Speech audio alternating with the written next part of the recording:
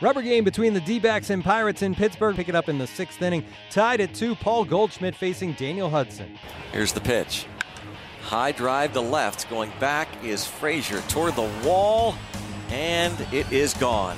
Paul Goldschmidt hit his 12th of the year, leading off the 6th inning, and now the Diamondbacks regain the lead. It's 3-2.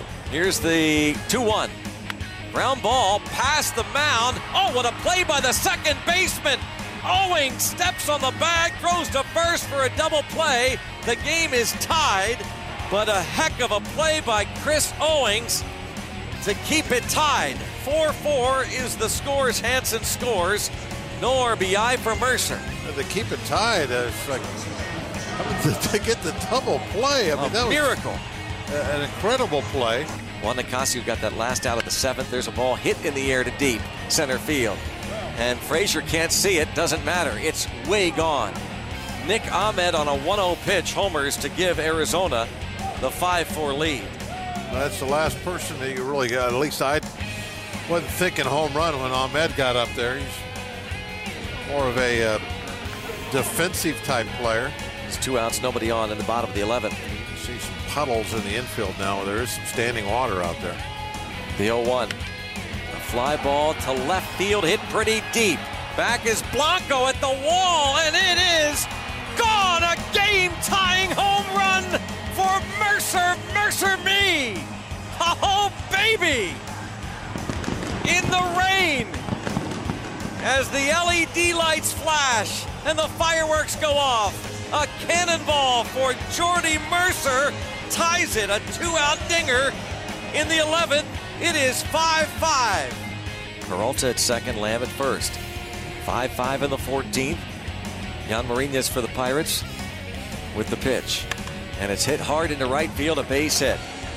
David Peralta will score, and a bobble by Jaso. He fakes the throw to second, now throws to first, and going into second base, Chris Owings, who gets the RBI single, allowing Peralta to score and giving the Diamondbacks a 6-5 lead. The Pirates continue to struggle this season, falling to 24-30 on the campaign. After the game, manager Clint Hurdle spoke about the loss. We had a similar situation with Nicasio in Atlanta. He was down 3 hours. So in that case, we still had sufficient help on the other side to back him down. We were limited with options today. It was a little over an hour for Marinez, so something he'd said he'd done before. We were comfortable with him going out there. First 2 innings were pretty efficient, even the last inning. It's not like he wasn't ready to pitch or capable of pitching. That's how we gauge it. How long do you think you could have stayed with him before you head out? Maybe you got, I guess, Williams to have. Maybe another inning. When you look at a game like this that was as close as it was, what do you make of plays like Josh getting the third on Jaso's blue and McCutcheon making that catch at the wall? There were, there's plays that were made all over today by both sides. We were never ahead, and I thought we battled and scratched and kept clawing, and we had a chance to go out in the 9th and the 10th, maybe finish it that way. The only time we needed to be ahead was when we won. The guys, we kept playing, and it's a team win, it's a team loss. There's connections, there's performance, there's execution, there's a lot of things that go on by both clubs to play this long, to battle back, for Mercer to swing the bat like we did in the rain, 2 outs, tie a ball game up. There's plays all over the place. Those guys, they like to play. They like to play. Did you think of Chad Kuhl's start? I thought Chad did some things better today. Actually broke out a curveball today, something he's been working on.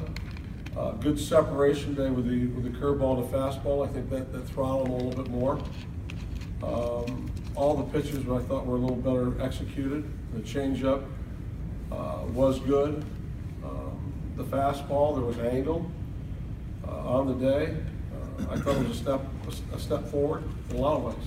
Was that part of the thought process behind the curveball, just to create some separation and velocity, so it's not everything basically 90 up with the changeup and slider? That was part of the thinking, that Ray had when it's a pitch he has thrown in the past. He hadn't thrown it in a while, so he was throwing on the side, and probably threw it a dozen or so times today. After an off day on Thursday, the Pirates are in New York to take on the Mets on Friday. It's a good pitching matchup. Garrett Cole gets the start against Matt Harvey.